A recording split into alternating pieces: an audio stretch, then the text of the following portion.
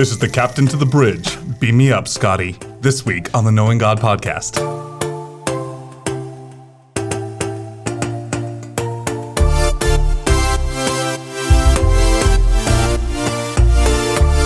Welcome back to another edition of the Knowing God podcast. I'm John. And I am Caleb. Not Scotty. Not Scotty, or the captain. Or the Even captain. though there is some thing on the wing. So there we go.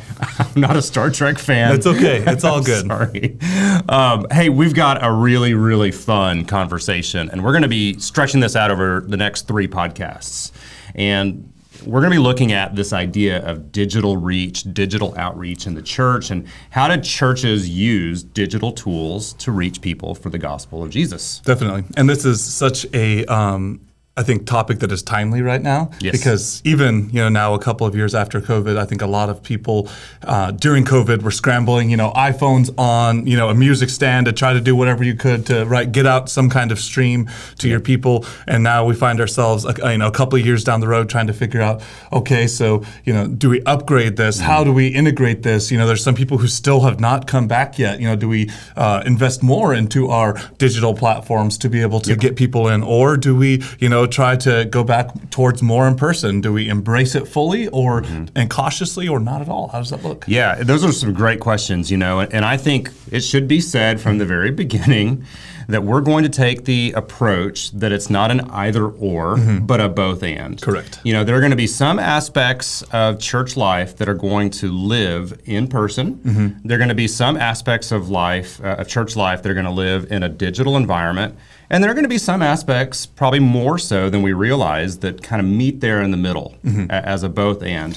And I think the mistake that a lot of times people make is they approach this issue of digital reach, a digital extension of the church, and they think of an either or, and we don't live like that anywhere else. We don't. It's an area that we have to be willing to get messy in because there are a lot of questions that are not clear cut. That's right. I mean, we're going to talk about some of those different things, especially even if it comes around things where everybody would say, well, absolutely, digital is great for that. For example, shut-ins and people who may not be able to come to church. We'll talk a little bit about that, but those can kind of be gray areas sometimes. So we're going to talk about how that works and how we fit that in. So. I think another thing to talk about, you brought up COVID in 2020, and so we're a few years now after that. And even in our own church here, there was a lot of innovation that took place during COVID. I mean, this church goes all the way back to the 1930s, and then, there probably hasn't been a Sunday morning missed in-person gathering since this church, started. Right. And all of a sudden, the whole world, as we remember, shut down, and we, just like every other church, had to figure out how to port our ministries to an online environment. We did that very quickly.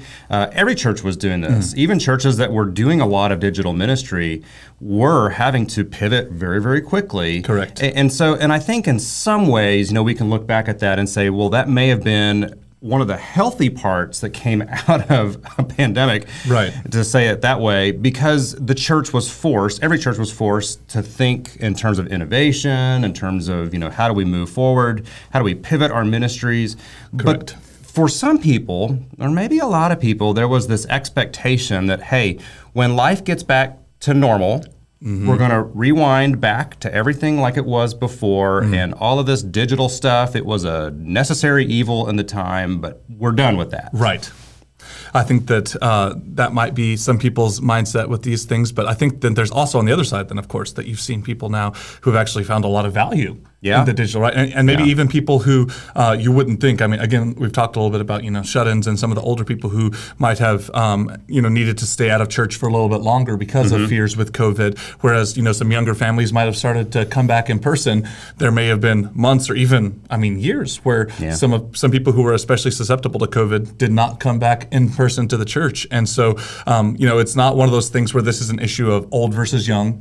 Right. Older people don't like technology, younger people like technology. This is just younger people trying to push. So it's one of those things where technology reaches into every sector of the church, into every demographic of the church, and really has an impact across the board. And so whenever we talk about the principles of using technology in the church, we're not talking about this is where the church is going, although, in a lot of ways it is. And so old people just need to get on board. What we're saying is this is a tool that kind of transcends a lot of the different things, and how do we now utilize it in a way that is healthy within our body? bodies. Yeah, I think the kind of the perspective, like you just said, old people don't use technology, young people do. I think COVID really put that to rest. We've seen that in our own body here, that's not necessarily the case. There might be some generational preferences if you think of from a broad perspective, but to say that no, anybody that's over the age of 80 doesn't know how to use an iPhone is completely false. Right. They're FaceTiming with their grandchildren. Some of them halfway around the world. Their kids are missionaries. Like they've been doing this stuff for a long time, and so I think that is really a straw man kind of argument in this. Correct, and I think this, as we bring out principles, technology and advancements in technology have been a part of church life for generations, right? Absolutely. I mean, we're not the first generation to ever deal with, we are definitely going through it in a more rapid fashion. COVID definitely accelerated a lot of that, but implementation of technology has been going on for generations, hundreds of years in the church. Absolutely. We'll make that point in a lot of ways and in a lot of detail, because I think that is a point that we need to repeat. YouTube existed before March of 2020. Right. Facebook existed before March of 2020. It's not like we're thinking of this the switch was flipped and all of a sudden these tools just kind of grew out of the thin air and churches are then having to figure out how to use them. Like, we were using social media long before, and I think what you said is a point that needs to be made often in this series, is that COVID was an accelerant, where there were trends that were already moving in one direction, and all of a sudden, because we were forced to live almost 100% of our social lives in a digital environment, there was this great acceleration to the way things move forward.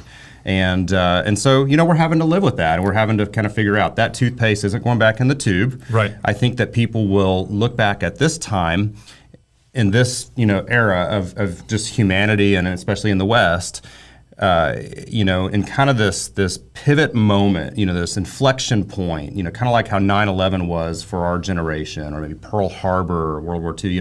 There are things, the JFK assassination. COVID, I think, is an inflection point, and we're not exactly sure how all this stuff's going to play out, but we know that the church is impacted for sure. Definitely. And so I think what we're trying to do now is trying to kind of lay some groundwork, because as we know, implementation of technology during COVID was a necessity, but now we have to look at longevity of technology. Yeah. How do we move forward from here? How do we either improve it or maintain it? How do we implement new things or continue with what we have? These are the questions I think the churches are now asking, right? Of how do we become either more digitally focused with a digital outreach, and how can we make this where we can bring people in, or even some churches. We know that attendance across the United States, in churches is down dramatically. Yeah. And so there's, some churches have raised concerns about, is our digital outreach actually, keeping people home instead of bringing them back? So there's a lot of questions that we're now trying to lay the groundwork for these conversations. Yeah, that's good. So I think the first place to start is just frame a biblical worldview. We're going to do this really, really quickly. But thinking about just technology from a biblical perspective, one of the things that we need to see is that as human beings are created in the image of God, you see at the very beginning of Scripture that God is a creative God. God is a God who speaks something into existence from nothing. Ex nihilo is what we would say. And so in that, God demonstrates a creative capacity, and human beings being created in his image also reflect that creative capacity and can harness their environment and the tools around them to create new things. And so we often think of technology in the sense of, like for this, iPhones or Android devices, internet, screens.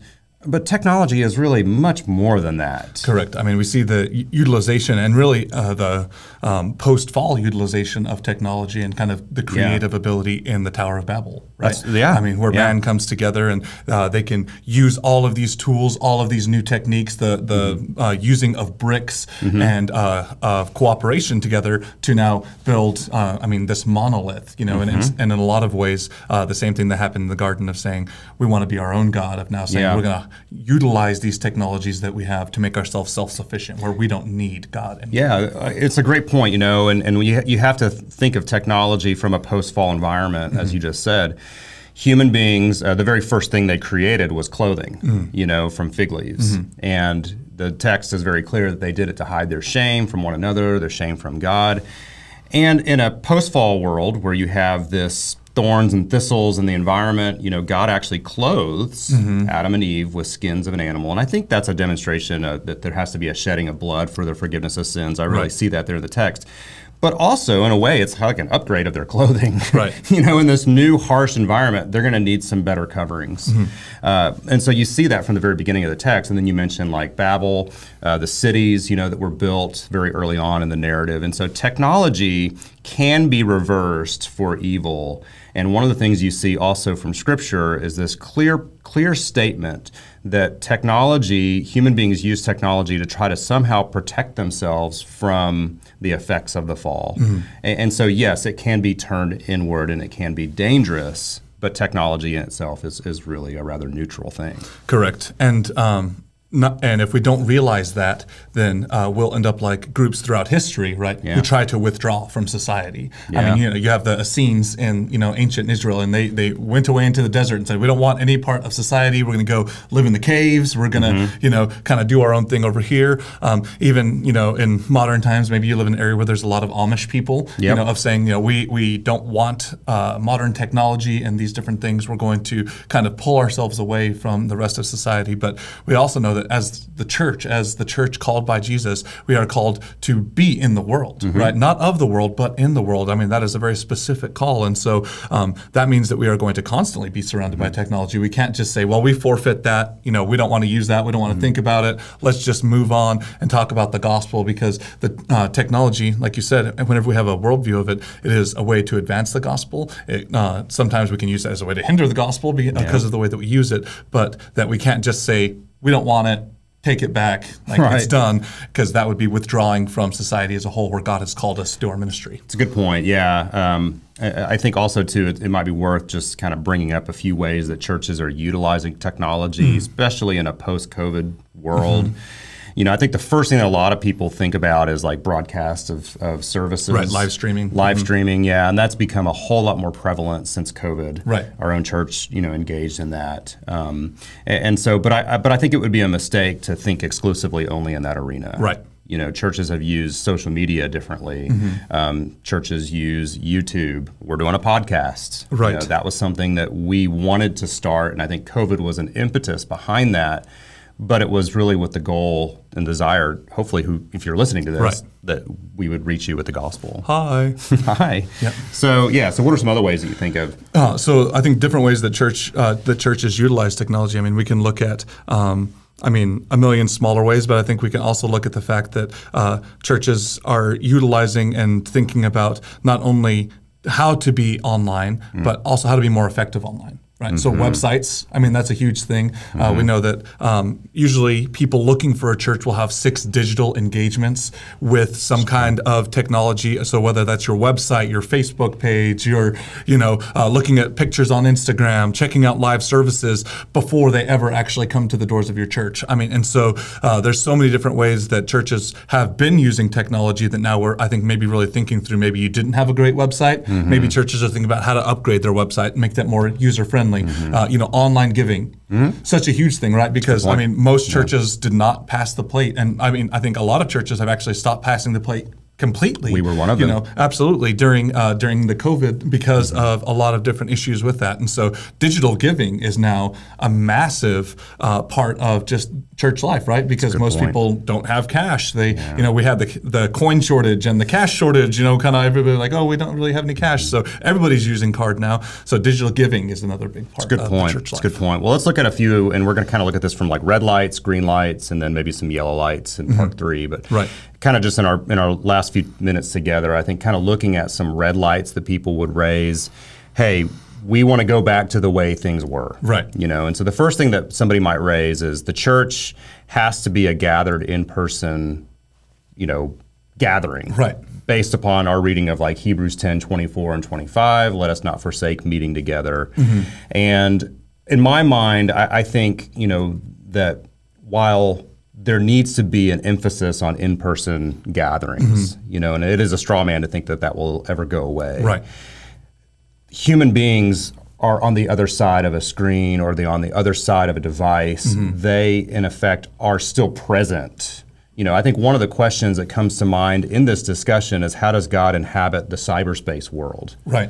How do we understand omnipresence being extended to that sphere? That's hard. It is. But I think even if, looking at that, we could say Paul's letters were technology, right? True. That he wrote letters, and yet even in his writing of those letters, that he had this feeling of connection to the people he was writing letters to. Point. Even to the point of saying, hey, like, I'm with you in spirit, though I'm not with you in body. And even though they were removed by a great distance, and even not very long of a distance back in the Roman world was a long way, right? Because it took a long time for anything to get anywhere. So as we look at this, the gathering and what that actually means is important. And so I understand that there's people who say, if you're not gathered in person, you're not gathered. That's kind of a red light that some people might have, right? Yeah. Another one that somebody might address is, okay, explain to me how a pastor can have real, authentic relationships with, their congregation if it's exclusively or even a majority lived online. Right. So how do you do things like church discipline and discipleship? How does the pastor oversee these souls? And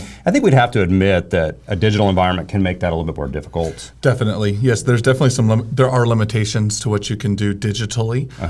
But I think also just the question is, I think one of the reasons we have a hard time with this is because we have a hard time implementing it in the church in general. Right? True. Church discipline is not talked about. We have done a podcast on that specifically. You go back and check that out. I think that was episode number 14, maybe. But anyways, on church discipline and that these things are hard to do in person. And so when people think, oh, well, digitally, it's just completely impossible. And in the same way that building and structuring your church so that you can do those things well in person, a lot of thought has to be put into these things for how to do them digitally as well. Yeah. Another one that people will bring up is sacraments, and so some of this will depend on, I think, your church experience, your church polity, your church's understanding and how to live out the sacraments, Correct. and carry those out. And just speaking for myself, I do think that baptism is very, very difficult. Maybe impossible, I don't know, in a digital world. We're going to talk about like VR Church next week and how some of that has been implemented. Right.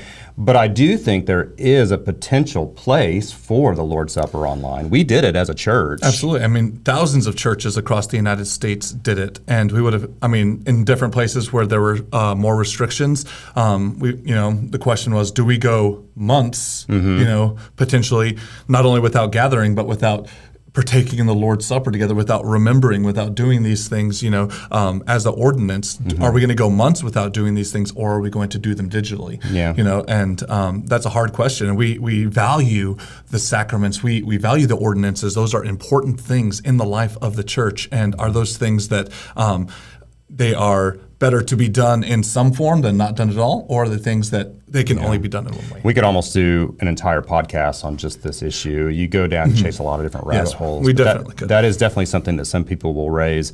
Another point that people will raise is that if we do church digitally, does that not overly emphasize and empower people to merely be consumers? And to some extent, we probably would say it can. Right. But church consumerism has been a problem for a lot longer than the internet age. Correct. That's always been a problem. I think it's always going to be a problem because of the people who go to church are people. That's right. Right. And people are sinful. So we're going to always deal with that regardless of in person or digitally. Yeah. So, we do live in an age where, and as pastors, we know this. There are any number of pastors out there that preach better sermons than you or me. Correct. And you can access them with just a few keystrokes on your iPhone, a few flips of the finger, and you can find it, and that can accentuate, consumerism. So we are not called to be consumers, but the church can produce content that is intended for consumption. Exactly. And so then as we kind of wrap up, the last point as well is just the fact that some people might think that digital reach is great in very narrow circumstances, right? If you have shut-ins, if you have widows, if you have people who are traveling on vacation, then they can, get the content that's there. They don't have to miss the next, in our series of Ephesians or whatever, they can, be plugged into that. But everybody else, you just need to get to church, right? Do what, just get off your behind and get into church because like this is for less normative situations. And that would be a red light that a lot of people would feel, right? Yeah, I think there sometimes is this expectation from pastors that, just get here to church. That's what really, and I think what COVID has really forced me to do as a pastor is to think outside of the context of Sunday morning, to kind of think outside of the context of just that gathered time. What do we do in the other 6 days of the week, the other hours in the week? And so I think that's been really healthy. So those are some things I think just to kind of set the table as we engage in this conversation. Next week, what we're going to discuss is here are kind of the green lights that people have used and have kind of said like, the internet, digital world is a mission field, go after it, and so without any kind of discretion or wisdom, and we'll kind of talk through some of those next week. Definitely. So we'll see you next week on the Knowing God podcast.